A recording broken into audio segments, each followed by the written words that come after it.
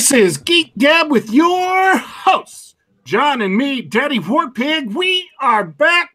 Geek Gab for Saturday, February 24th, 2018. Did you hear that pause? I bet you were just waiting for me to make a mistake in the year. I told you that. Haven't I, John? That's my, number one obsession when I'm doing that introduction is getting the year wrong. You have to get it right. You'd live through eternal shame if you messed it up even once. Absolute utter infamy. I swear I turned that off, but apparently my off turning, well, there it goes. There's my absolute utter infamy for today. All right. Lucky me. So before we introduce our awesome and illustrious guest, do you have any updates for the poor people you call your players? Oh, boy. I've actually... I hope that they're not listening to this now. I'm actually working on the plans for my next gaming experiment. I've got, right in front of me, I've got printouts of D&D Basic, D&D Expert, along with the legendary B2 Keep on the Borderlands. I've decided that 5th edition is not gonna be the type of game I run, and I'm gonna have to go all the way back to 1981. Did I ever tell you my experience with Keep on the Borderlands? Oh, I don't think you have. We set up this scenario, and I wandered around in the game a couple of weeks and couldn't find anything, nothing. Like no NPCs to talk to, no sign of what we were supposed to be doing. So I just turned to the rest of the players, pulled out the big map, and we were playing the Forgotten Realms. And we were all the way at one end of the Forgotten Realms, and I pointed at a big city on the exact opposite end of the Forgotten Realms and said, I want to go there, and we just left. To quote my friend Mark, we decided not to go to the Tower of Pain and instead went back to the inn. So, yeah. I don't know if you can help avoid that, but, man, I was frustrated. I don't even know how that module is supposed to begin. I mean, I have no idea, where you're supposed to go, what clues are supposed to leave you there. All I know is we wandered around. The game master said, well, there's a dungeon out there. We wandered around, and there was nothing. And I'm like, well, forget this. I'm out. So,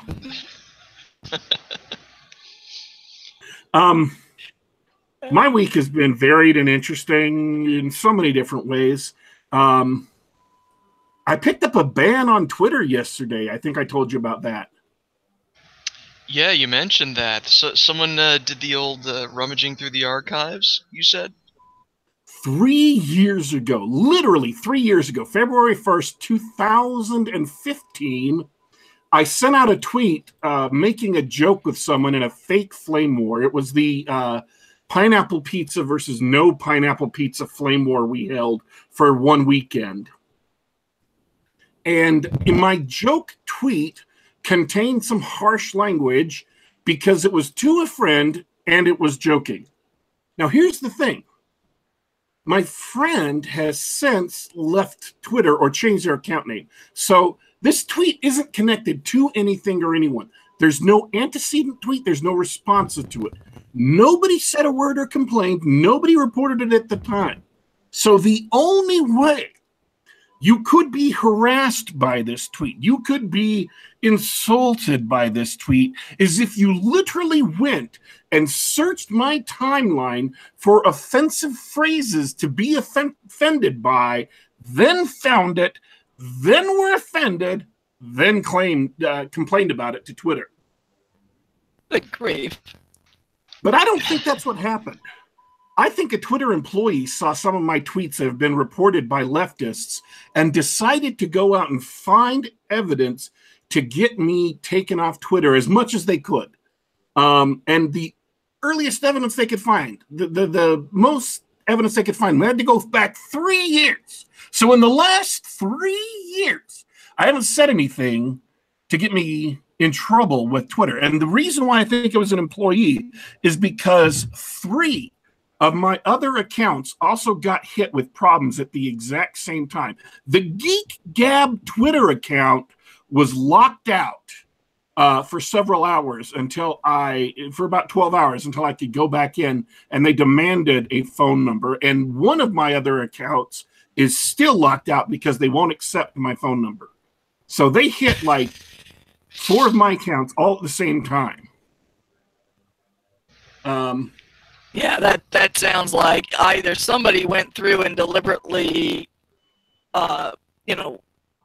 hit, shooting for you and sent complaints, or someone at Twitter was the person doing the complaining. 2 of these accounts have no public connection to me at all.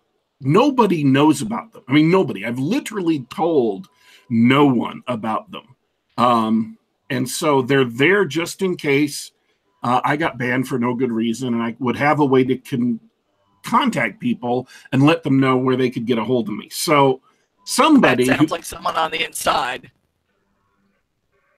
Yeah, to me it sounded like, an inside man, someone at Twitter themselves, who we know because, they released all those videos earlier, or a month ago or so, about Twitter employees talking about how they love banning people, yada, yada, yada. So it isn't shocking, but my response when I got back on Twitter today was to tweet more and tweet more obnoxiously, just not, I would note, using any language that would either be considered vulgarity, profanity, or racist, sexist, or homophobic, but being very, very assertive in how I phrased my tweets. I was not soft playing my tweets today. That was my response to them trying to get me taken down, is to come back twice as hard. They should have just left well enough alone.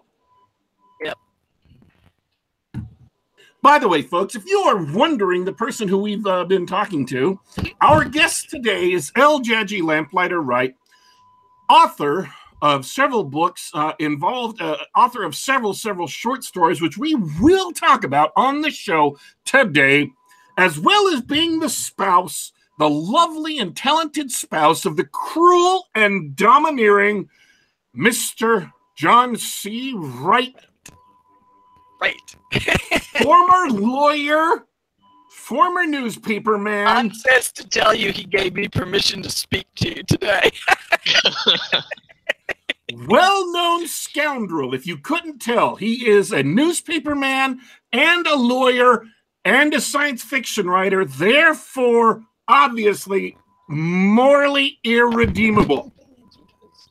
On the other hand, Mrs. L. Judgy Lamplighter Wright is lovely and gracious and a light in his dark life. And we welcome her to the show. Thank you, everybody. John is trying to make more funny comments in the background, which I'm sure are funny, but it's hard to listen to him and you at the same time. Thank you, everyone. I'm delighted to be here. It's always an honor. Yeah, glad to have you on. And congratulations. I'm going to bring it up right away. Congratulations on your Ribbit Award. Isn't that exciting? John cheering in the background. I really, I once years ago had a kind of almost like a vision that I would never win an award. So I've been proved wrong. That vision is not to be trusted. And so I really did not expect to win. So it was really a delightful surprise. And, I was talking to someone about it. It's like, well, it's only a relatively small group of people. And then I realized, well, yeah, but, I know plenty of other people who know the same small group of people and didn't win. So I decided to be truly honored by this prestigious award. And I was so amused that Megan Fox, when she won, immediately updated her description of her, her little bio to, having won a major prestigious award or something like that, award-winning reporter. I think the Ribbit Awards are the second most prestigious awards in science fiction and fantasy now. Second most. Yeah, after the Dragon. And I got nominated for a Dragon this year, so it's been a good year for me. It's really surprising and delightful, and I am overjoyed. It's just, it makes some of the work that goes into all this. We writers do a lot of work, and unless you really kind of either really know your stuff like Nick Cole or you're really lucky, there's not a lot of return for it. I haven't done the math recently, but at one point, and it's not changed very much, I was making about $2,000 a year at this gig. I can tell you, I work full time at it sometimes when I'm not momming. So to know that somebody is enjoying what we're doing, even if it's not a lot of people, from a grand scale of things, it's just delightful. It's really a wonderful thing, and it was so charming of John Della Rose to organize the whole thing and get together the nominations and then do the award ceremony, and the whole thing was a lot of fun. It was. I was watching along in the audience, hanging out in chat, and you mentioned Megan Fox. She was in chat the whole time. She was really excited about the whole thing, even before she was she won, and we were just having a lot of fun with the whole show. She's just delightful and so brave. I've been really impressed at a couple of the articles she wrote, where even the people at PJ Media were not, were balking, and she went right out and did whatever it was. And I'm like, that's the kind of, when I was young, I imagined being that kind of reporter. So she's like a hero to me. What I think is great about the recognition that you got is that you were introduced to me and a lot of people on the show by Brian Niemeyer, a dearly departed friend of the show. Yeah. And so I've always known you as an editor, so it was great to hear you get recognition for as a writer. Well, it's interesting, when I graduated from college, I had to decide, did I want to go into editing or did I want to try to work for my dad? And he would give me two hours of every day to write. And I spent the whole summer troubling over this, and I ended up working for my dad, though I did work in publishing as a grunt on and off for maybe a year altogether in the New York area. So I learned a lot about it, which was great. But I still had in the background this idea that I'd really like to do the editing, because I had step back a little bit. I hope you don't mind if I tell how I got into editing story. But when I was young and I would read books, I didn't have any critical ability to dissect them. It's like I just read them and I loved them or I didn't love them, but I couldn't tell why. And when I went away to college, I went to St. John's College, which is all the great books of Western literature, and that's where I met John. And the reason I decided to pick that college was I thought, well, if I want to write, I want to know what the other great writers have written. I want to see what they do. So I eventually developed the ability to look at stories and get a sense of, I wanted to know what made them work, what made one good, what made one bad. And one day I realized that everything, you read a book and if it's a good book, you're just transported to another galaxy far, far away, or to the future or the past, or to, one of my favorite books is actually War or Peace, so to Russia when they were fighting Napoleon. But all that magic, all that wonder, all that depth of character that the really great authors bring across, it's all just words on a page. And I realized if I can figure out which words on the page are giving me the effect that I like or don't like, I can kind of sense how this is being done. And so I began working on that. It took me many years to get to the point where I was, of any use to anybody. But I would, kind of practice on John. I would, he would read something, and I would sit there for hours thinking, okay, well, that was really good, but there's this one thing that bothers me about it. What about it is why is that thing bothering me? And I would try to get to the point where I could go back to John and say, hey, this particular line or this character or this paragraph is what doesn't seem to be working. And during the same period, I had a blog, and I had something we called Wright's Writing Corner, where I would write articles about writing. And I would try to pick I had a little list of writing tips that I'd written for myself. Whenever I figured out a rule of writing, I wrote a little writing tip. So I wrote articles about each of the writing tips, and it's still available on my blog. Occasionally someone reads it and says they enjoyed it.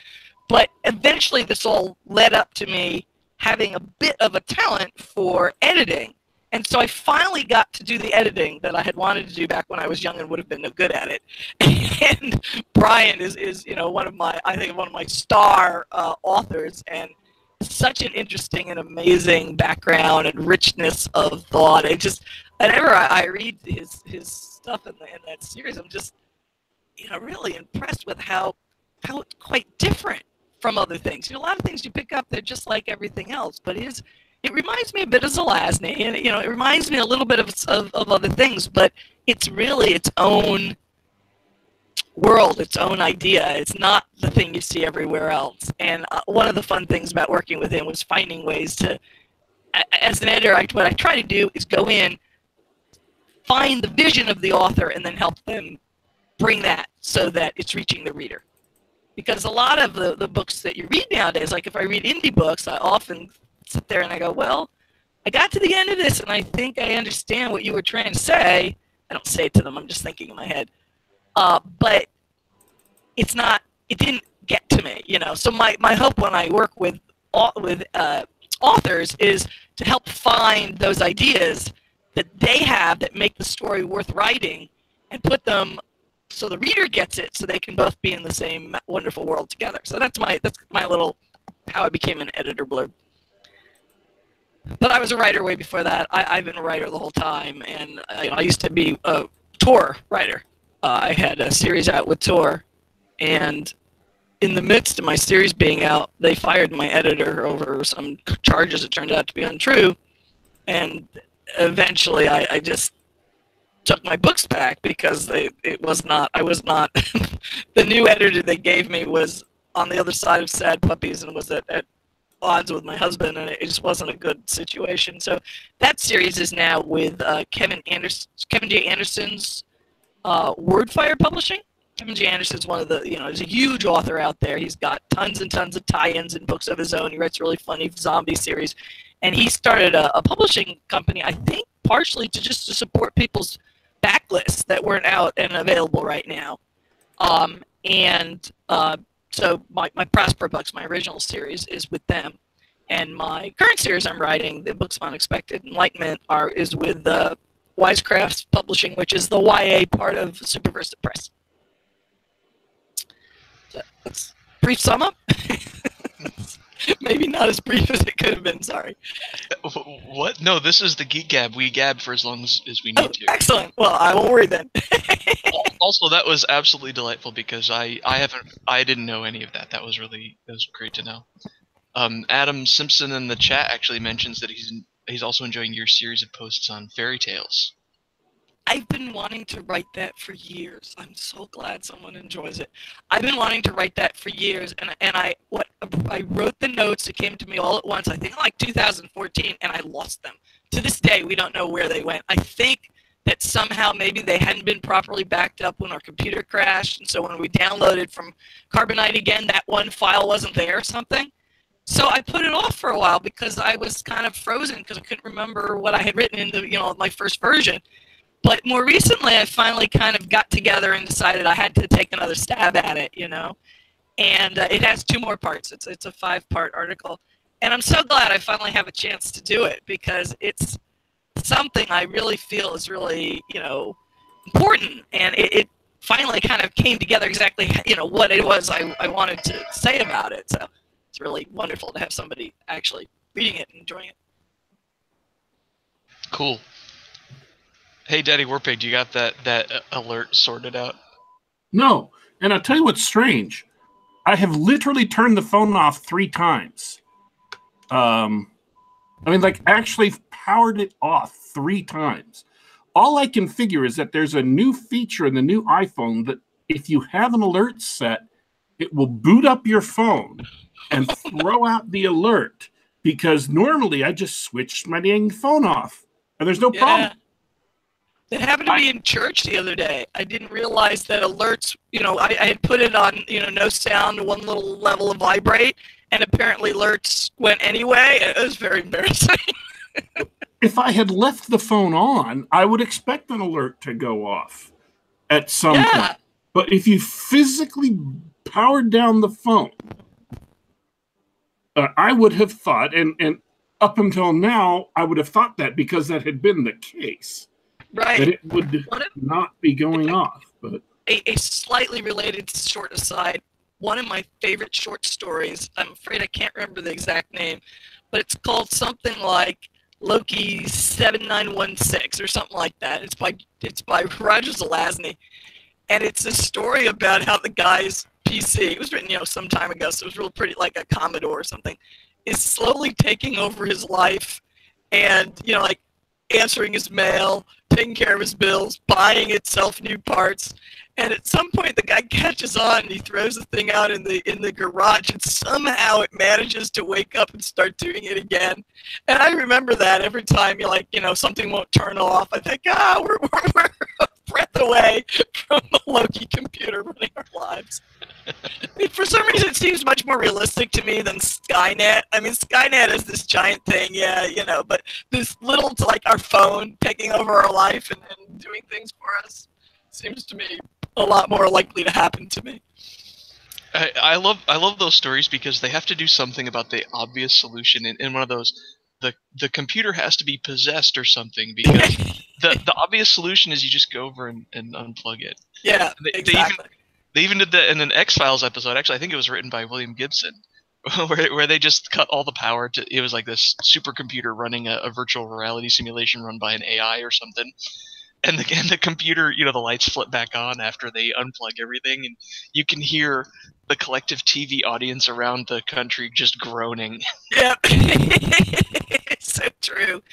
And things are a little bit more that way nowadays, because a lot of things, we have certain devices that don't even seem to have an on-off switch anymore, I guess it still works to unplug them if they don't have a battery, but it's just, I don't know, it's a little bit creepy. And the real life science fiction where the cameras, if you're just using the device, the phone or the laptop or whatever, you forget that the camera's there and you're not actively using it, but it could be recording. I was thinking about that yesterday because I went to Staples to scan something because our scanner isn't working, and when I was young, I used to do a lot of work with copy machines, like for my dad. I'd go out and get things copied, and I knew how to take them apart a little bit and fix things a little bit. And I used to kind of almost for fun, go through this little paranoid scenario where I would imagine that somebody was spying on people or maybe like making up that it could put in a story or something, by memorizing what it was they put through the copy machine. Of course, back then it was just a camera. There was no real way to do that. But nowadays, where you put your papers in, yesterday I had to put my papers in, then it tells me how much it's going to cost after it's memorized them, and then I decide whether I'm going to pay for it. I'm like, it would be really easy to keep people's information now. It's actually going into memory and being stored there. So. Oh yeah. And who knows that it isn't being shipped off to some database. All right, I'll take the tinfoil hat off, but still. Well, I think it was my husband who used to work at a place that had filled the little drive, you stick in your flash drive, UBS things with UBS, that's what I'm looking for, with lead, because a lot of the flash drives came from China and had software hidden on them that would report back to China whatever was put on the drive. No matter how many times they told people don't bring drives in, people did it. So they actually physically filled in all the spots so nobody could stick a drive into the computer. I love it. So, and as of course the Echo and the Alexa and all that are even more that way, where they could just be sitting there listening to everything you say. Over on top of buying things when you don't want it to. People actually buy those things and put them in their houses. It's amazing to me. Like even if it's not the NSA or whatever nefarious government organization listening to you, it's Amazon and Google listening to you nonstop all day. Trying to pick up code words for sending you ads and stuff. Yeah, and that's it. That's not so bad for getting ads. They're just trying to figure out how to sell you more things. They're just trying to figure out how to get more of your money. Why would you want that? Well, but even that is not, it's annoying, but it's not terrible. But there's only a hair's breadth between that and, what happened to Daddy Warpig yesterday with Twitter, where they start harassing people or turning the information over to the government or turning the information over to a private person who has some bad intent, you know? So it really is, I don't know, you're taking a leap of faith in a direction that seems to me unnecessary. You get one of those things. My favorite story about those things was they told on the news a story of a little girl who said, "Alexa, buy me a dollhouse." And a dollhouse arrived, you know, $150 dollhouse, to the consternation of the parents. And all around the country, people who had their little Alexa device next to their TV or in the same room as their TV also got dollhouses.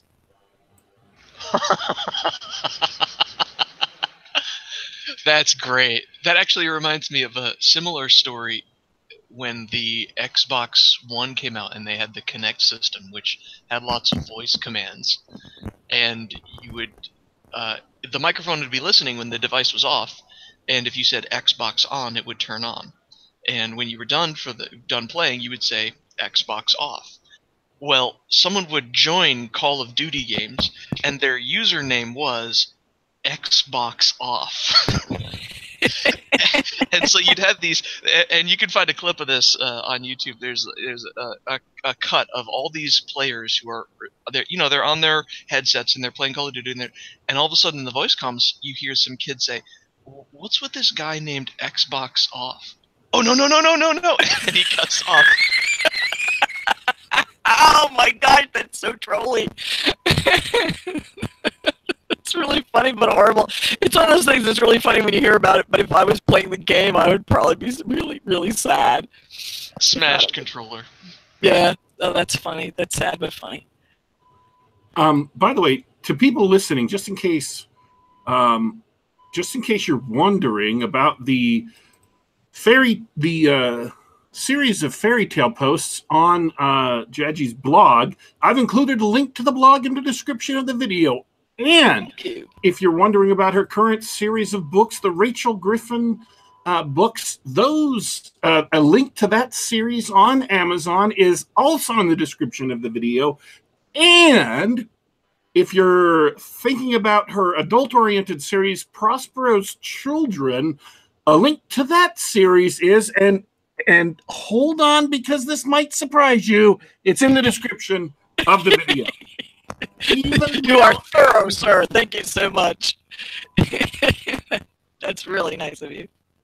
By the way, I am currently in favor of both series that they're fun. I try to make them funny and have moments of wonder. That's my thing with writing. So if you like that kind of thing, you might enjoy them.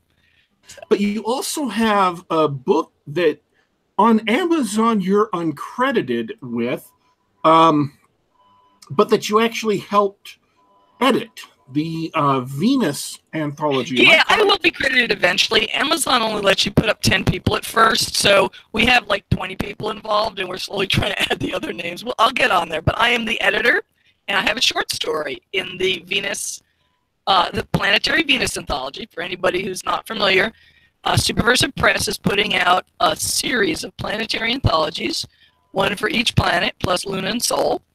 And I was, A.M. Freeman and I were the editors for the Venus one, which came out for Valentine's Day. And it has 20 delightful stories, very different, like some are fantasy, some are science fiction, some are, funny, some are serious, that involve either the planet or the goddess.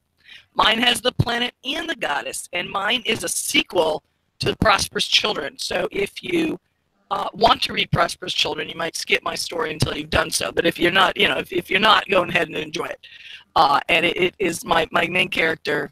I don't even want to say what she's doing because it gives away something from the story. But anyway, it was a lot of fun to write, and we had a lot of fun editing it. And so far, it's been a lot of interest. It's got some good writers in for these things, so I'm hoping that the readers will enjoy them.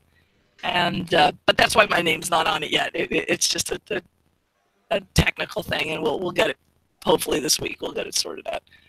Coincidentally, a link to Planetary Venus, the anthology, has appeared. is in the description of the video. Thank you. You can also check that out. Excellent. I am in the process of reading Rachel Griffin, your Rachel Griffin stories, and I want to get this straight because I want to get my involvement in this straight because it is almost but not quite embarrassing. And I did this to Larry Correia too. So you should know this is not unusual. I bought the first book of the Rachel Griffin series in July of 2016. So that was, a year and a half ago. I bought the second one a year ago. And up until this week, when I went to prepare for this show and I started reading the books, I hadn't read either of them. Now, I have books in my queue I've been waiting to read for over a decade that I just keep on having to bump because other things come up. So that's not a personal commentary. I completely understand, because while I love stories, I have very, being a writer and a mom, I have very little reading time. So I'm grateful someone buys it. If they read it, I'm even more grateful. But I don't expect them to read it unless it fits in the schedule, because we're all busy folks. The one story of yours I remember the most, and again, no insult to the Rachel Griffin series, but I liked it a lot, was a story you published in the Sci-Fi Journal magazine. And this would have been a while back, and I did not look at the issue, but it was sort of urban fantasy. And I got the feeling it might have been set in the. Did it involve fairy pirates who stole cars? Yes. Yes, that. Not only is that in the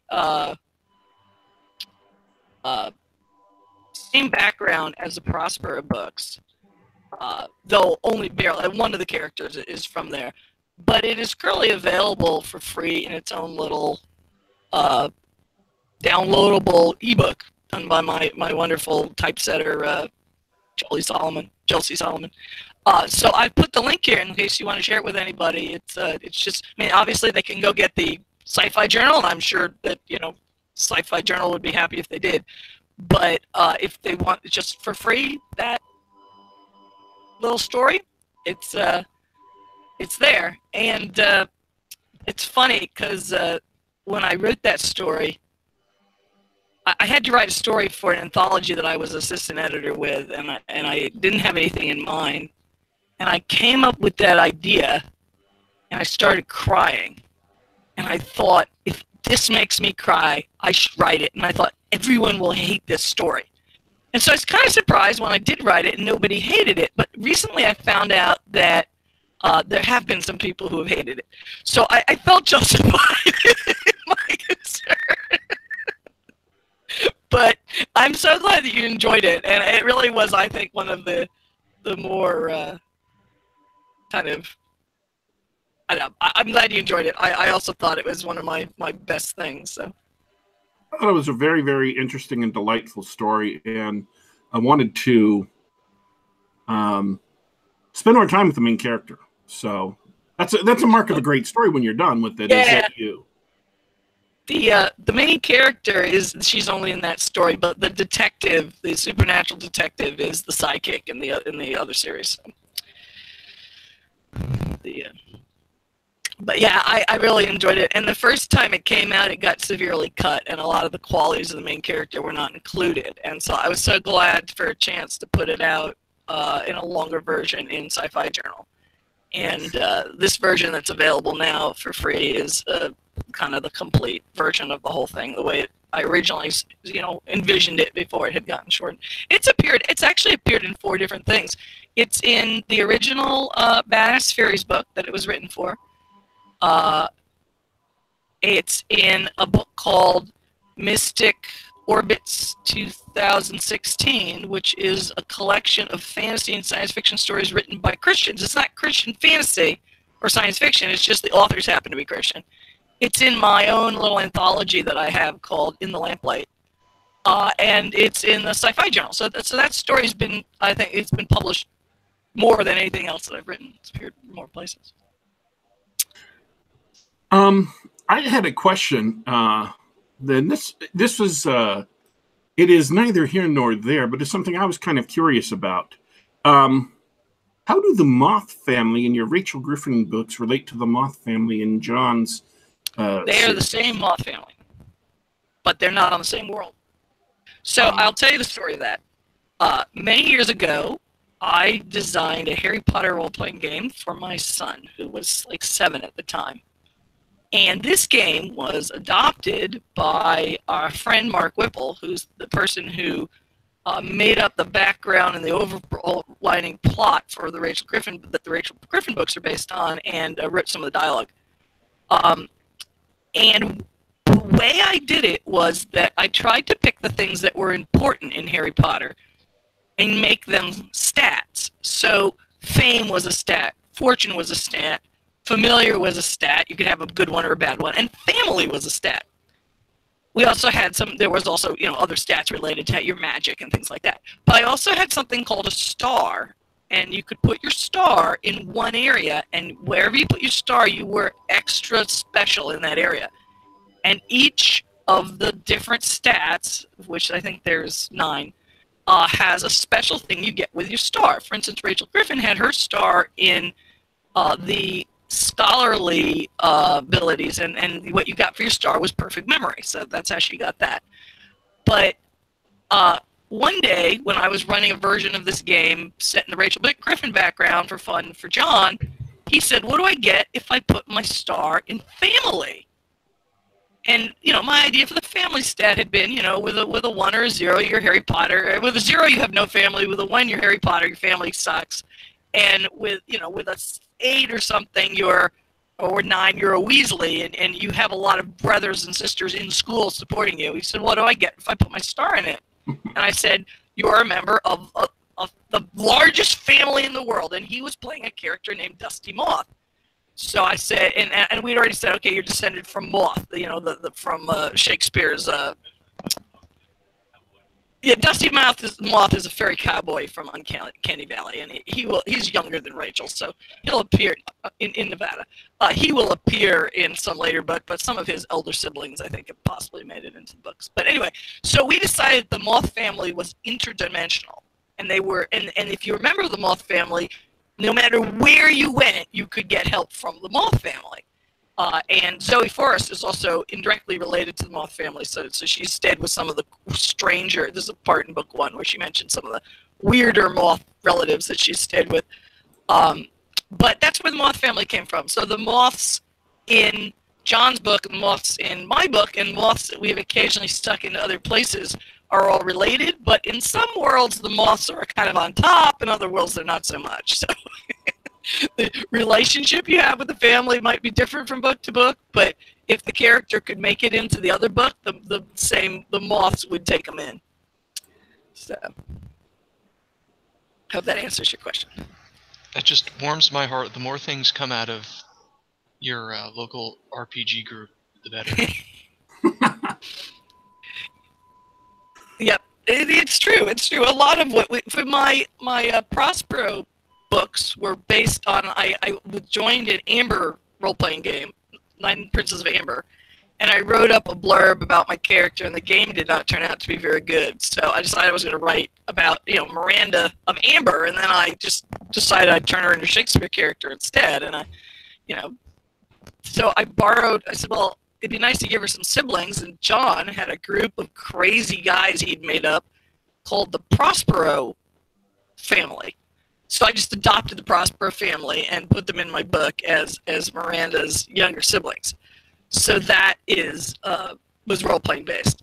And then with the Books of Unexpected Enlightenment, both John and I just fell in love with this game. There was just certain things in it, a lot of which haven't come on stage yet in the books, but there's just certain things in it that we just thought was so amazing. The guy's idea of what he was doing and how he was interpreting things was just amazing. And so, I kept thinking someone should write it up, and eventually I decided to do it. But one of the problems with it was, so he had run it as a Hogwarts game, But he had, following what I had done for my son, he had taken every character he liked and put them in Hogwarts. So, 18-year-old Dr. Doom was in charge of Slytherin, and my character's roommate was Lucy Pevensey, and her familiar was this tiny lion named Aslan. So I had to make up new backgrounds for all the characters he stole, to turn them into characters that belong to me. And I stole stuff for some of them from yet other role-playing games. So, it's really useful. It's really useful to have all these games out there that you can just kind of draw on as fodder. I knew that Victor was a reference to Dr. Doom. Yeah. Vladimir Von Dredd it was Victor Von Doom in the original. Yep. And he has his own background, and he's been in what he came from and everything now. But I'll tell you, it was really hard trying to come up with someone who would compare in scope, even slightly, to Dr. Doom. So I spent a lot of time on that, and most of it hasn't come out yet, who he was before he came. And for anyone who hasn't read the series, part of the setup is that Rachel Griffin is a little English girl at at a magic school that happens to be in America. It used to be a floating island. It's stuck in America at the moment. And she begins to discover that a lot of her fellow classmates used to be adults on other worlds and have been brought to where she is and turned into children who are going to school. And nobody knows why or what's going on or how this happened or anything. So part of the story is the mystery of her trying to figure out, why are these people here and who were they before they came here, and do they need to go back to whoever they were, or is that life left behind? There's some indication that maybe there were major disasters and these people were saved at the last minute, so they may not have a life left behind. But that was part of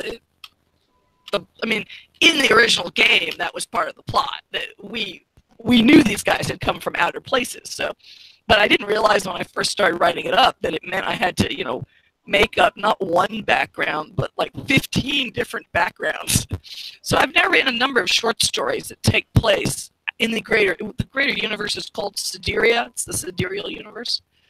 So I have out there 4 different short stories that appear in one of them was in Sci-Fi Journal, not the one you mentioned.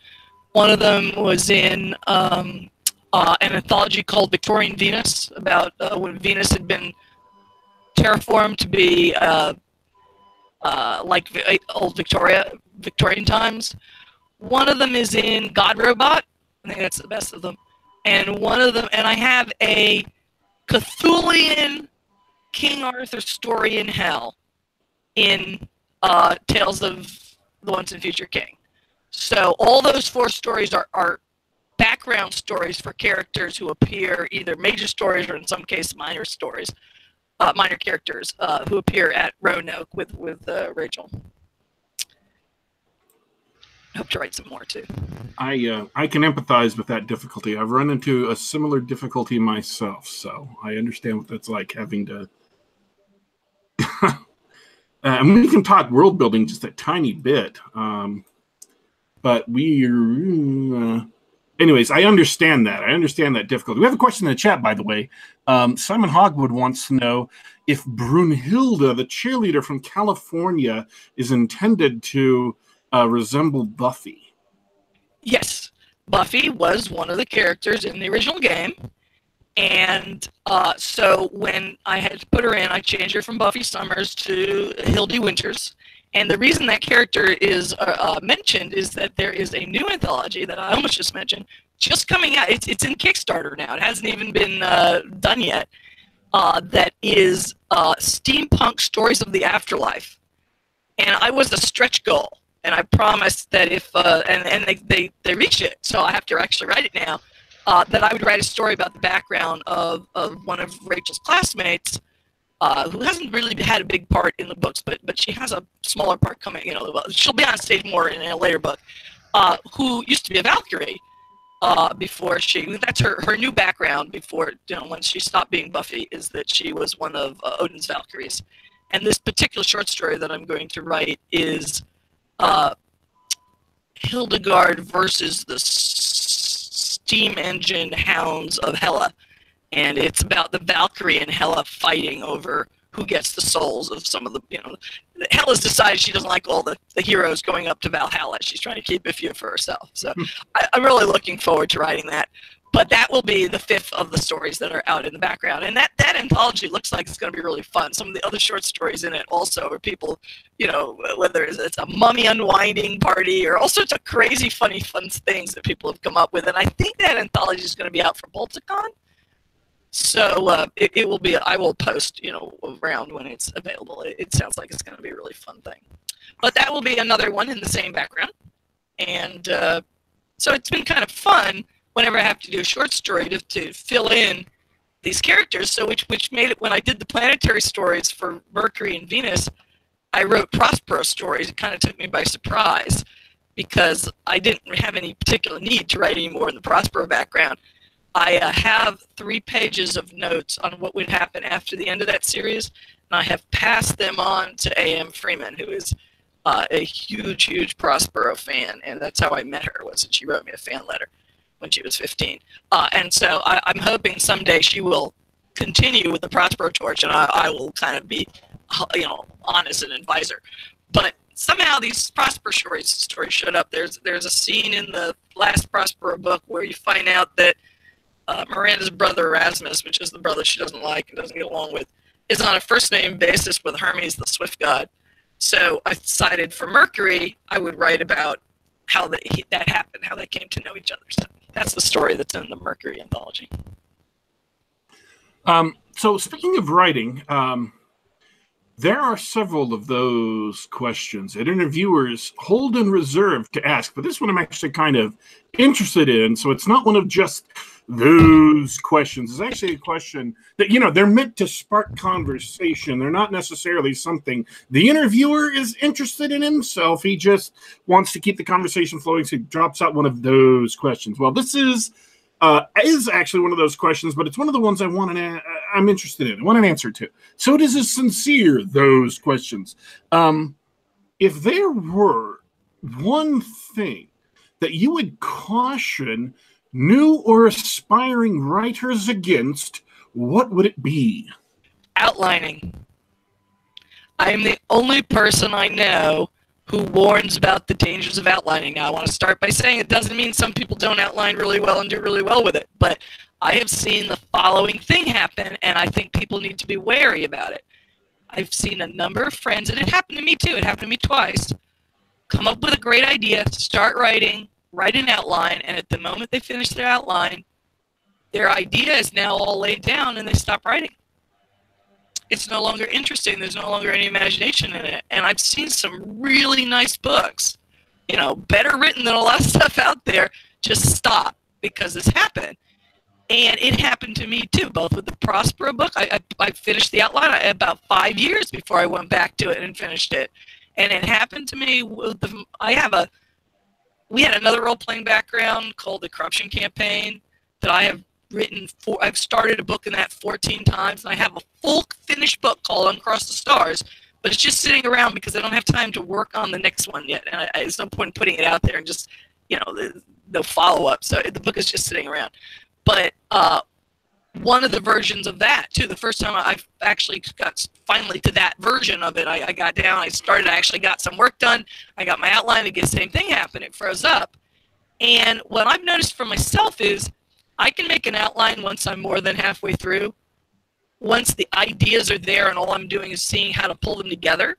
But I can't make an outline in the early part when I'm limiting my imagination by doing that.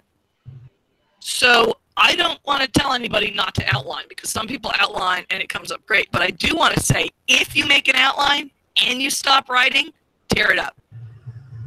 And it's just a piece of information. And as I said, I've noticed, not just me, I've noticed with a number of writers, and I don't hear anybody saying it. I don't hear, and I think of how sad there are these wonderful books out there that aren't reaching us because nobody said to them, look, you have to tear it up and bring in some new inspiration that'll overcome your writer's block, and you'll find it fun again. So that's my bit of writing advice that I like to give that I don't hear anybody else giving. I can give one other bit of writing advice too, and this is I edit and I 90 to 95% of what I say to the authors I edit is exactly the same thing. The other part is something different. It's particular to that author. You know, you need to this needs to be changed, or this is great, bring this out, whatever. But 95% of what I say is you have to put on the beginning of your story what your character's goal is. Most characters, they don't really make them up until they get to towards the end. And the really exciting part that makes you care about the character is at the end. And in the meantime, the poor reader is slogging through, not caring because they're not seeing the character that you're writing. If you put a goal on in the beginning, you get two things happen. Number one, the character cares about something, so the reader cares. It's that simple. If your character is really excited or really fearful or really wants something, the reader knows what to want. So now they're rooting for the character. If the character doesn't want anything, you can't root for them because you don't know what they want. And two, having a goal acts like a little signpost to help the reader as the story goes along. Like, you know, partway through, you stop every few chapters and kind of hint how you're going with that goal. And it streamlines things. And it really works. I'll tell you how I know it works. So I've written now like 8 books. And occasionally people complain about my books, that they're kind of meandery, you know, even though I know they're really, you know, on target and I know exactly where I'm going. Apparently in some of the early Rachel Griffin books, I didn't focus as well. But my latest one, book 4, I got about 2/3 through and I realized that I couldn't reach the end I wanted to reach. It was going to be too long. I had to cut it. So I picked a scene that was going to be a minor scene. I turned it into a major climax. And I went back and I decided to follow my own instructions. So I set a goal related to this climax. I revisited it 4 or 5 times during the story. And I keep seeing these. And keep in mind, this is a book that was headed towards a completely different end, of which it has scenes from a role-playing game that I'm trying to string together, that I, at the last minute, had to change where I was going with them. And I've seen all these reviews saying that this is the most focused of my books. And I thought, you know, it took me like 2 hours of work, but it was really worth it for those 2 hours because the reader needs some sense of where they're going. They need to know, you know, is my hero who I'm caring about, are they getting closer to what they hope they're going to achieve? Are they farther from it? They can't hope and be upset and happy and fearful and sad unless they know what the character wants. So that's my other piece of advice, and I learned that by being an editor, by looking through it, getting and noticing that this was the same advice I was giving over, and then I turned around and used it myself, and it really paid off. So that's the other piece of advice I give to, even to those who don't need the outlining advice, is to write your book, look at where your character ends, think of a goal your character could have that's related to where they're going, but not necessarily spot on. It could be something where it seems like it's going to end up somewhere else, but as long as it's actually fulfilled by where it does end, or it could be what they're actually shooting for in the book. And then just put that on right at the beginning, have them want that, and then stop a couple times to let the reader know if they're where you're going. And it's easy. It only takes a little while, probably no more than a day or two, possibly an hour, and it gives the reader that sense of a book that goes somewhere and they can follow and they don't feel lost. So those are my 2 bits of writer wisdom. I love that. That actually reminds me of that reminds me of an interview with Quentin Tarantino that puts that whole thing in another light.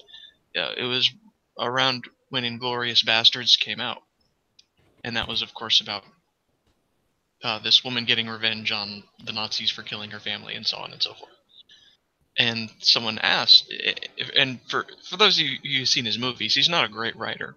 He does great things with dialogue and film, but his stories are pretty simple. And the person asked, why did you do this story? And his response was, well, a revenge story is just sort of an easy plot that I can hang the rest of the story onto.